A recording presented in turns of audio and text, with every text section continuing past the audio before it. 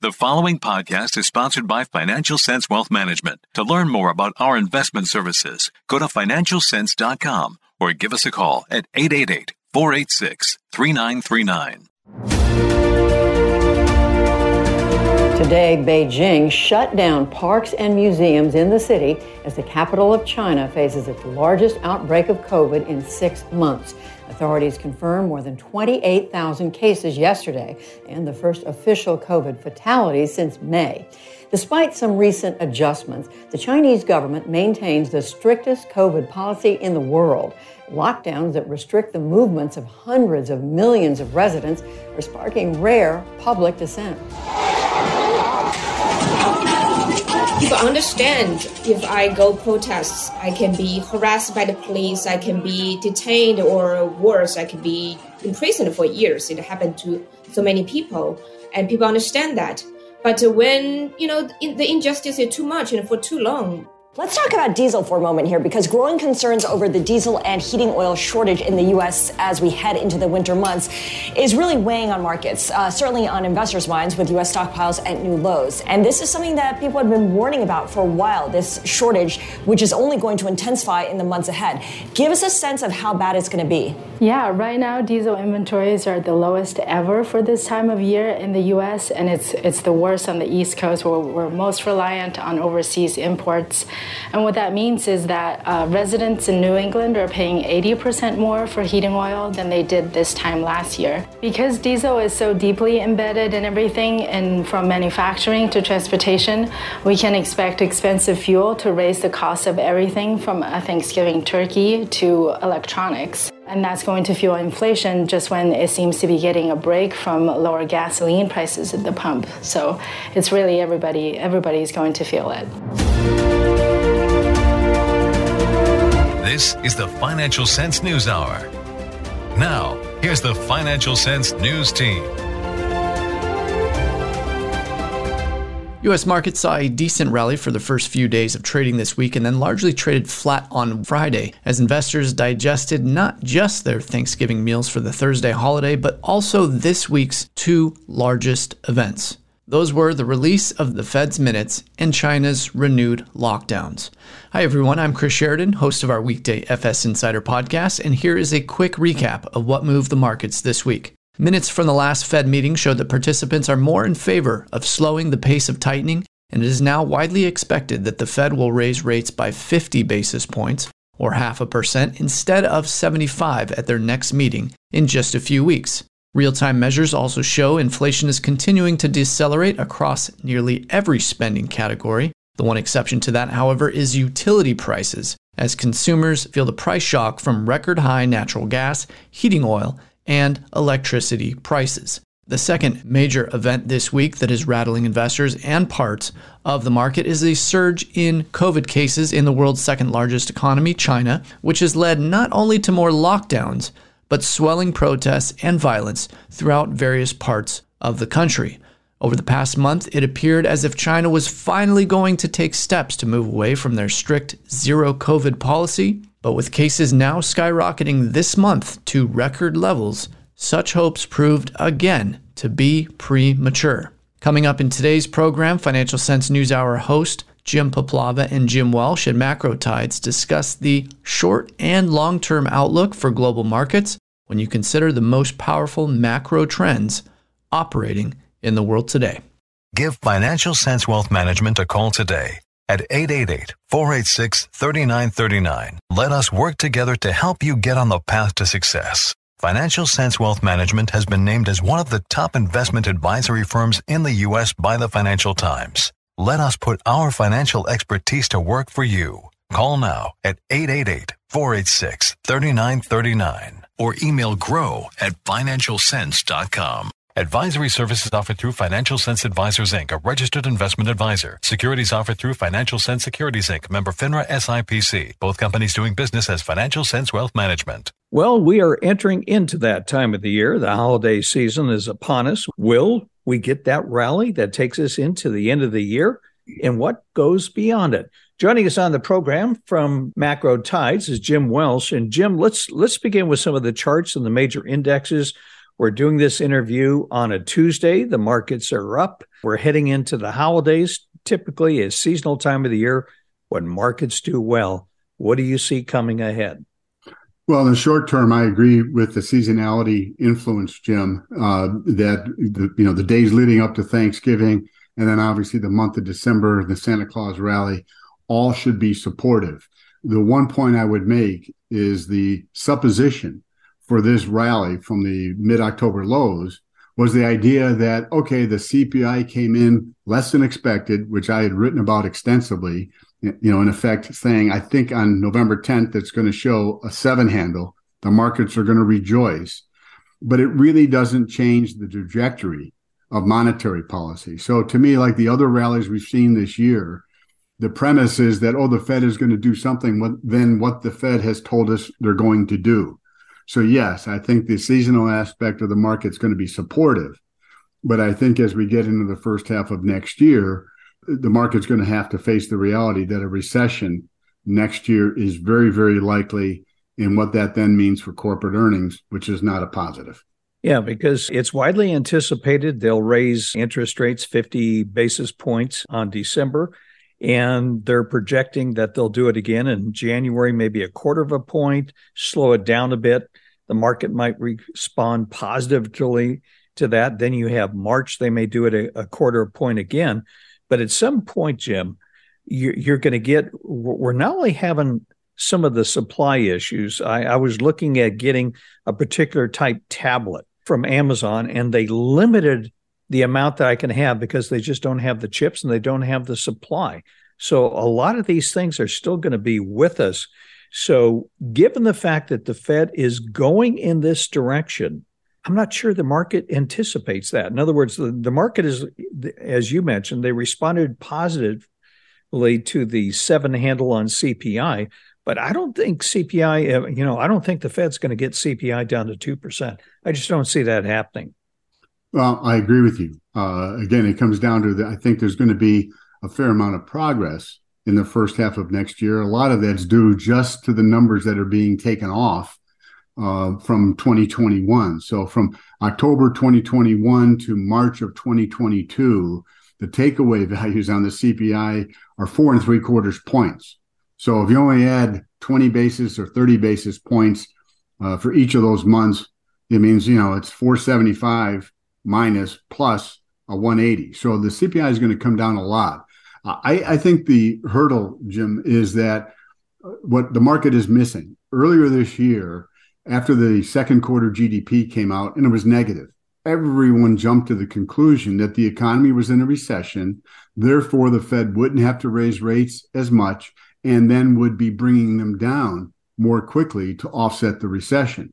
And I pushed back against that narrative very hard because if you looked at the components that the NBER uses, which is the arbiter of recessions beginning and end, most of their sub-data beyond GDP were all positive through the second quarter. And my point was that people are assuming that we're in a recession. They're wrong. And the net result is the Fed doesn't believe we're in a recession either. And so what that means, the Fed is going to continue to raise rates and push. And I think Chair Powell in his Jackson Hole speech made that point clear. I will add, third quarter GDP was up 2.6, and the reading this week from the Atlanta Fed and their GDP now for the fourth quarter is plus 4.2%. So again, those who thought we were in a recession were in effect, expecting the Fed to react quickly were completely wrong. I think to your question, what they're missing is that the Fed is going to stop raising rates at some point in time in the early months of next year. But because they don't want to go too far and cause a recession, which of course is an about face, which is what happened in the 1970s. What they want to do is get it up to a restrictive level and then hold it there. And as the full weight of all the rate increases that to date take hold in the first half of next year, we're going to see, I think, a pretty sharp deceleration in the economy. And that's what the street, I don't think, fully comprehends. Just because the Fed at some point in time will hit the pause button, it doesn't mean that monetary policy is easing. In fact, policy will continue to weigh on economic activity. And I think the odds are we're going to see a recession by the middle of next year. I want to talk about something that the markets, financial advisors are dealing with, because, Jim, for almost my entire career, we had this 60-40 split, 60% stocks, 40% in bonds, and that served you well in bear markets. It served you well in 2007 and 8. It served you well in 2000 to 2002, 90, 91. That worked. This year, it did not work. If you were in bonds, bonds were down more than 20%. Stocks were down more than 20%. Let's address that, because we're entering in my opinion, a new macro environment that's going to be negative for equities for quite some time. No, you're spot on, Jim. The reality is, over the last 20 years, the relationship of bonds to stocks were inverted. In other words, as the market went down, bonds rallied and went up in value. So that provided the ballast to a diversified portfolio. The opposite have happened this year. Both buckets are down a lot. And the thing, again, I think Wall Street has consistently misread the Fed this year. But the other thing, looking back the last 20 years, inflation was near 2%, the Fed's target, for almost all that period of time. Now, all of a sudden, we're in an environment much like 1966, 67, when inflation broke out significantly above 2.5%. And it was a whole new ballgame. And in that environment, bond prices and stock prices went up and down together. And I think that's likely to persist in coming years. So the traditional 60-40 had a terrible year this year. But to your point, I think it's going to continue to be challenging in coming years, because the odds are bonds aren't going to act inversely to the stock market. And therefore, a 60-40 portfolio will get you diversified, and it's going to generate diversified losses, which is not really satisfying. Jim, I've run dividend screens on my Bloomberg, and I would say 2 years ago, I had 30, 40 stocks to choose from. Then it slimmed down to 20 last year. This year, I'm down to 10. So let's talk about market valuations and the Case-Shiller PE ratio, which is, I think in your newsletter, I think as of October, it was 27. Let's talk about the implications for that going forward. Well, the point I tried to make in this piece regarding is the secular bear market coming, I believe it is that you go from very, very cheap valuations. And in 1982, for instance, the average PE was under 8. So that meant a company that made $1 sold for $8. And now company makes $1, it's selling for 27. So psychology and outlook play a huge role in this. And the net result is that after every secular bull market in the last 140 years has been followed by a secular bear market in which valuations slowly adjust downward until they get to that cheap level.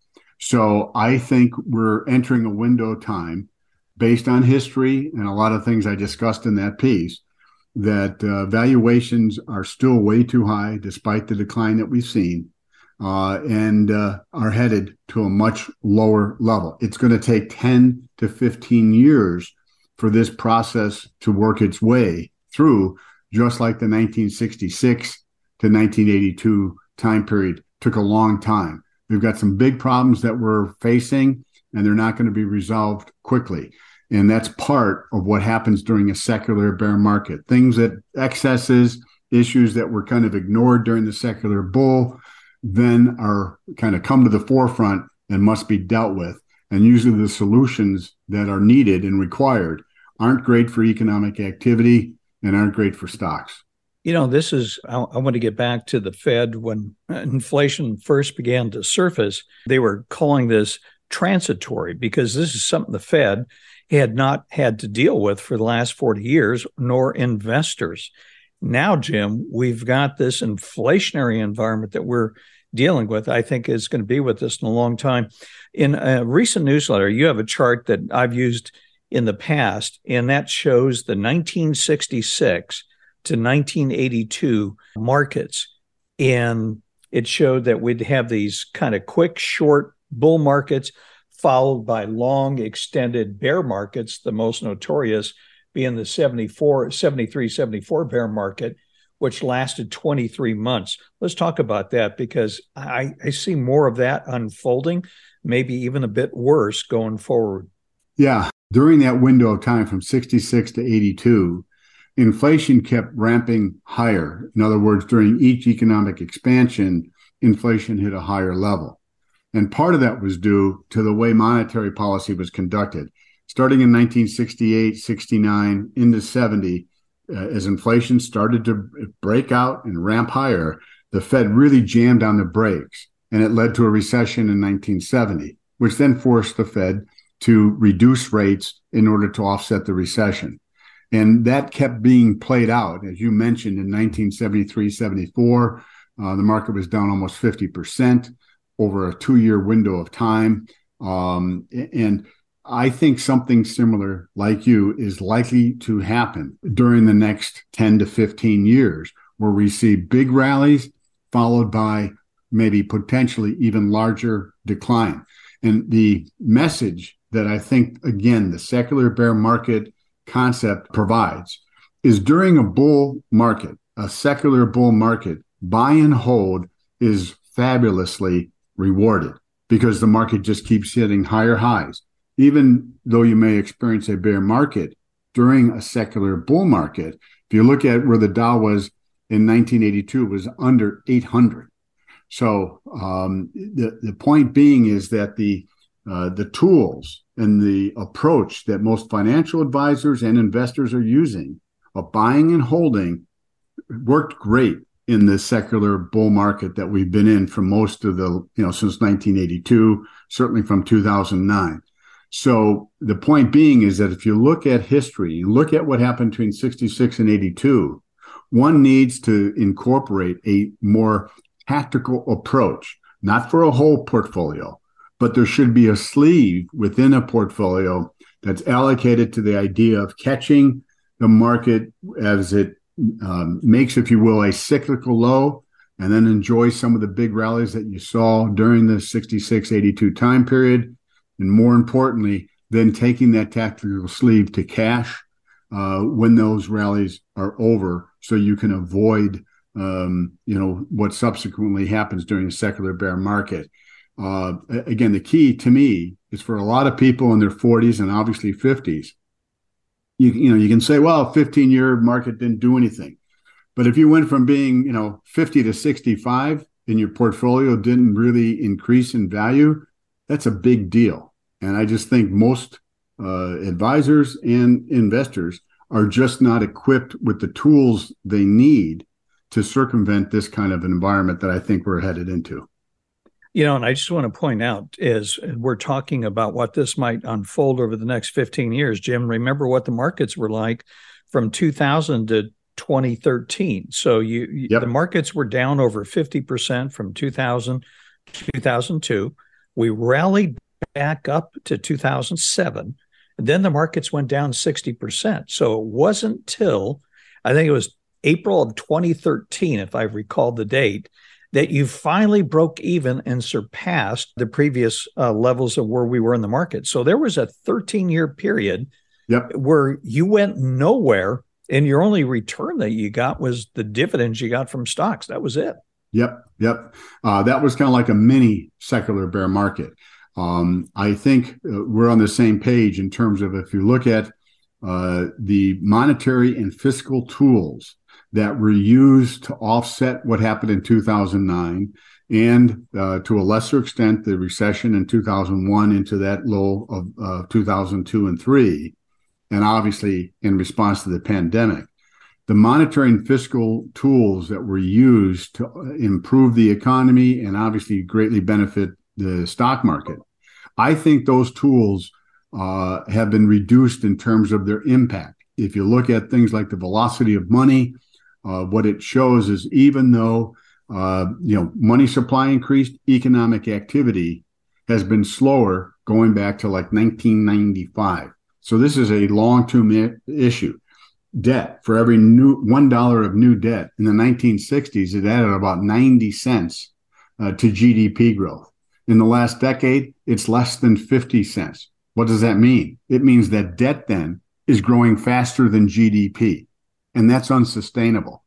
So for those reasons, those are just a couple of the reasons why I think this coming secular bar market is going to be more difficult, because the policy tools that have been used in the last 40, 50 years to address recession and so forth, I think they've lost a great deal of their effectiveness.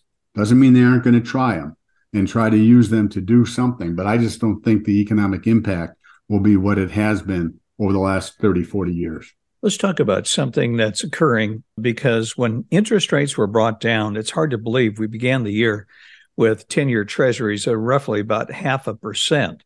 But during this downturn over the last couple of years, when interest rates were really brought down low, consumers were smart. They refinanced their home, corporations refinanced their debt. But the only people that weren't smart, in my opinion, was the government. They were issuing all their debt short term. Why not? If you issued a 3-month T-bill, you were paying only 10 basis points. So even though debt was skyrocketing, their interest costs weren't.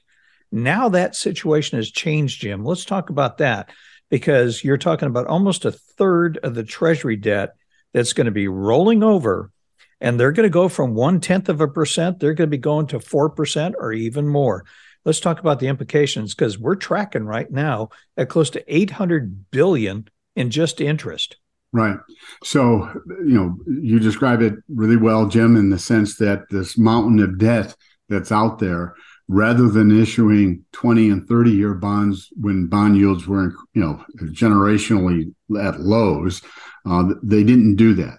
And now with monetary policy addressing inflation with higher interest rates, as 1/3 of the debt comes due, they're going to be replacing that with, even if you look at T-bills, instead of at 10 to 15 basis points a couple of years ago, we're closer to 4% and higher. So what it means is, as interest as a percent of GDP and of the budget continues to increase over the next 5 to 10 years, that money is just used to service the debt of the government, as opposed to other government programs that are, providing income transfers to people, military spending that actually contribute to GDP growth.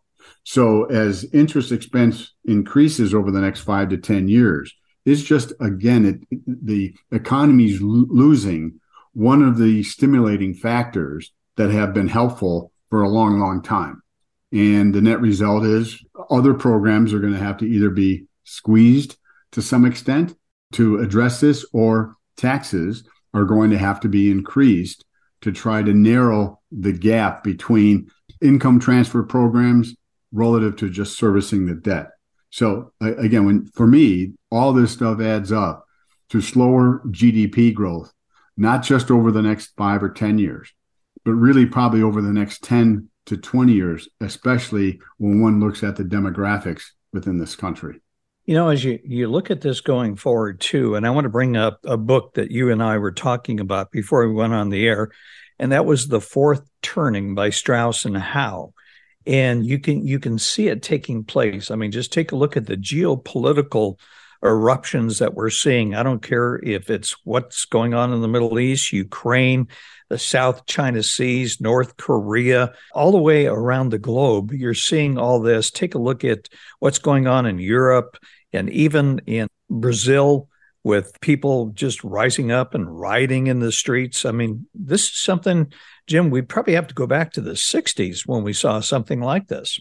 Yes, although I don't know that it was as much of a global phenomena back in the 60s. We were very aware of it in terms of the Vietnam War and how that played out, every evening on the evening news. No, again, I think when you go through an extended period where economic growth slows, you're going to have, in a lot of developing countries, people on the border of starvation. And that's what I think we're going to see. It means more unrest around the world. And I think in this country, we've seen it firsthand. I mean, normally one would think a pandemic that knows no boundaries in terms of somebody's economic situation, their race, their religion, Normally, something like that we would think would bring us together. Instead, it divided us even more. And that, to me, is one of the aspects of this secular bear market. The same thing happened in the 30s and 40s as the Depression took hold, and then World War II. Everybody came together to do what was right, if you will, for the country. I mean, there was disagreements, no question about it. We're at the polar opposite at this point in time. And so to me, that is one of the problems that needs to be addressed. If we have fiscal debt too high, economic growth is going to be slow, the demographics aren't great to support growth, somehow we have to come together. And I think that is going to mean that addressing the problems that we're facing is going to take longer. In other words, people are going to have to be desperate almost to say, you know what, I have this view, you have that view, but really counts is putting, food on the table and being able to go to work at a job. So all of that ties into that 80-year cycle that those guys reference. And for me, because I read that book years ago, it was written in 1997, seeing what's happened on all these different fronts has made me believe that we are entering the crisis phase of the crisis phase over the next 5 to 10 years. And it's going to be incredibly challenging and difficult. And again, it just underscores what I've said before. Most investors aren't equipped. They haven't had to learn a tactical approach to manage the kind of volatility that is likely to be seen in the next 5 to 10 years. I think the 1966-82 provides us kind of a playbook of what we can likely expect. So I just think on so many levels, Jim, I think the probabilities of a secular bear market developing, if it hasn't already begun, are really, really high. And I think given what you discuss on these shows with the various guests that you have, I think you're providing, a real service to people, hopefully, to open their eyes and maybe decide to make some changes in terms of how they approach financial markets. Yeah, I just think it's something, if you take a look at the last 30, 40 years, we had these 10-year cycles, 20-year cycles where everything went up. You think of the financial markets from 1980 to 2000, and then that 13-year period that we just talked about. But if you take a look at the last decade, you had 10 years where the market just went up every single year. But then take a look at, Jim, what we've gone through. It began with the pandemic. At the end of 2019, we went into lockdowns. We came out of the pandemic. Now we've got a war in Ukraine. So you could almost see this fourth turning taking place, not only just domestically here, but globally from the events that we've gone through. No, you're 100% right. And I think we have to, one thing I'll note, I think last month, the Biden administration basically said, we're not going to send the technology to China so they can make advanced computer chips. And, we're making a big effort to develop more production of computer chips in the United States. It's going to take a number of years. But in thinking about that in terms of China and some of the challenges they're facing, but if you're kneecapped by not having a technology that you need for your military and everything else, to me, that comes into the timetable of potentially China going after Taiwan sooner rather than what maybe China was thinking about. I mean, I do believe China has the intent to take Taiwan. But that act, I think, potentially, speeds up the time frame when China might do that. So that is another factor that plays into exactly what you're talking about. This era of more actual conflict and hostilities between nations. And obviously, given the weaponry that exists today, it doesn't take long to be able to kind of foresee a very dark environment for the global economy and obviously for financial markets. So, as I said earlier, I think this secular bear market is going to be worse than the 13-year bear market, if you will, from 2000 to 2013. and I think potentially worse than the 1966 to 1982, in part because of what you just noted in terms of what's happening geopolitically around the world. Yeah, because we did a show last week where we talked about three big macro forces that are going to keep inflation elevated. Number one is fiscal policy.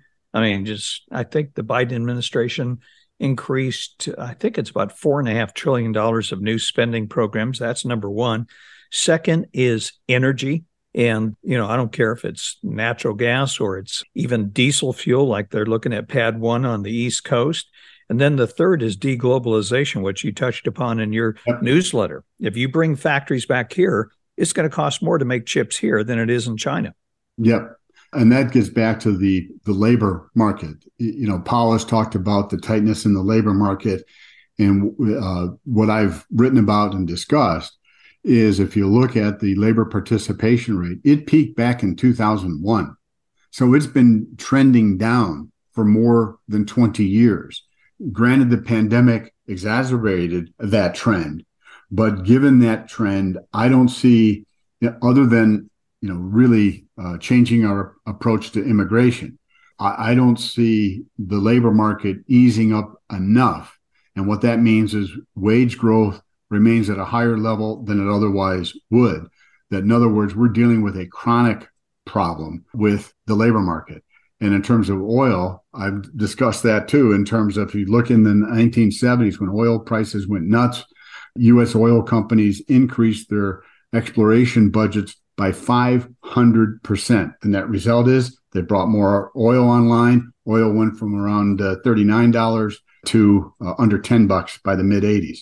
And the same thing happened with the shale revolution from 2006 into about 2014, when it really hit critical mass. Oil prices dropped from over $100 to under 60, and then stayed under 60 for an extended period of time. So given the way we're managing the energy sector this time around, Jim, to me, it just says, hey, energy costs are going to remain high because we're basically handcuffing oil companies, in a sense, encouraging them not to invest and create more gas and oil for consumption in the United States and globally. So I agree that those factors are likely to sustain inflation at a higher level, and there's very little that monetary policy can do. Raising interest rates aren't going to create more workers and not going to create more oil wells. And the globalization retreat that we've been in really for almost a decade, I think accelerates, because when you're in an environment where globally growth is slowing, people begin to look inward, not outward, and they begin to protect what they have more than trying to increase the pie. So all these factors are coming together, which supports the idea that we're on the cusp of the crisis within the crisis phase of the fourth turning. Jim, as we close, how can our listeners follow more of the work that you do? Once again, I appreciate being on your show. I love having these kind of deep dive conversations. You and I spent a lot of time during our conversation talking about the coming secular bear market. You were nice enough to reference a piece that I wrote called The Coming Secular Bear Market. If listeners would like to receive a copy of that, I'd be happy to send it. All they need to do is send me an email, jimwelshmacro@gmail.com, and I'll get that off to them. And again, thanks again, Jim. Always enjoy being a guest. Well, as Jim and I have been talking here, it's going to be a tough decade. It's going to probably look, as we mentioned, somewhat between the 1966 and 1982 period, maybe a little rougher. And so, as we've talked about, the old 60-40 split in passive investing is not going to work in this decade. You're going to have to be more inflation protected oriented, whether you're in inflationary stocks, and it's going to be more volatile. So we may have brief periods where we have bull markets and then longer bear markets. And just think about the 00 decade, what followed it. As we mentioned, we began with the bursting of the tech bubble, and it wasn't until 2013 that you actually got even. So as Jim and I have been talking about, this 15-year cycle, we're more likely to see it again, which means you need to get more active and you need to get more defensive. And most importantly, you need to protect yourself from an inflationary wave that's going to be with us for some time, at least this decade, that could play out. Well, as we close out today's show, please remember to spread the word about Financial Sense NewsHour with your friends and family. As always, today's podcast is brought to you by Financial Sense Wealth Management, which has been named as one of the top investment advisory firms in the U.S. by the Financial Times. If you have any questions about our asset management or our financial planning services, feel free to click where it says contact us on financialsense.com, or you can also call us directly at 888-486-3939. In the meantime, on behalf of Chris Sheridan and myself, we'd like to thank you for tuning in to the Financial Sense News Hour. Until we talk again, we hope you have a pleasant weekend. The Financial Sense News Hour is for informational and educational purposes only and should not be considered as a solicitation or offer to purchase or sell any securities.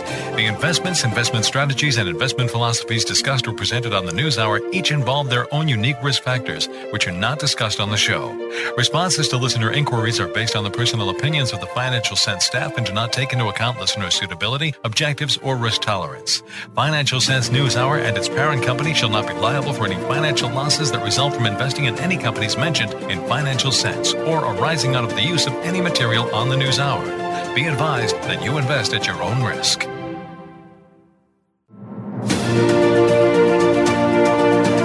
The Financial Sense News Hour is for informational and educational purposes only and should not be considered as a solicitation or offer to purchase or sell any securities. The investments, investment strategies, and investment philosophies discussed or presented on the News Hour each involve their own unique risk factors, which are not discussed on the show.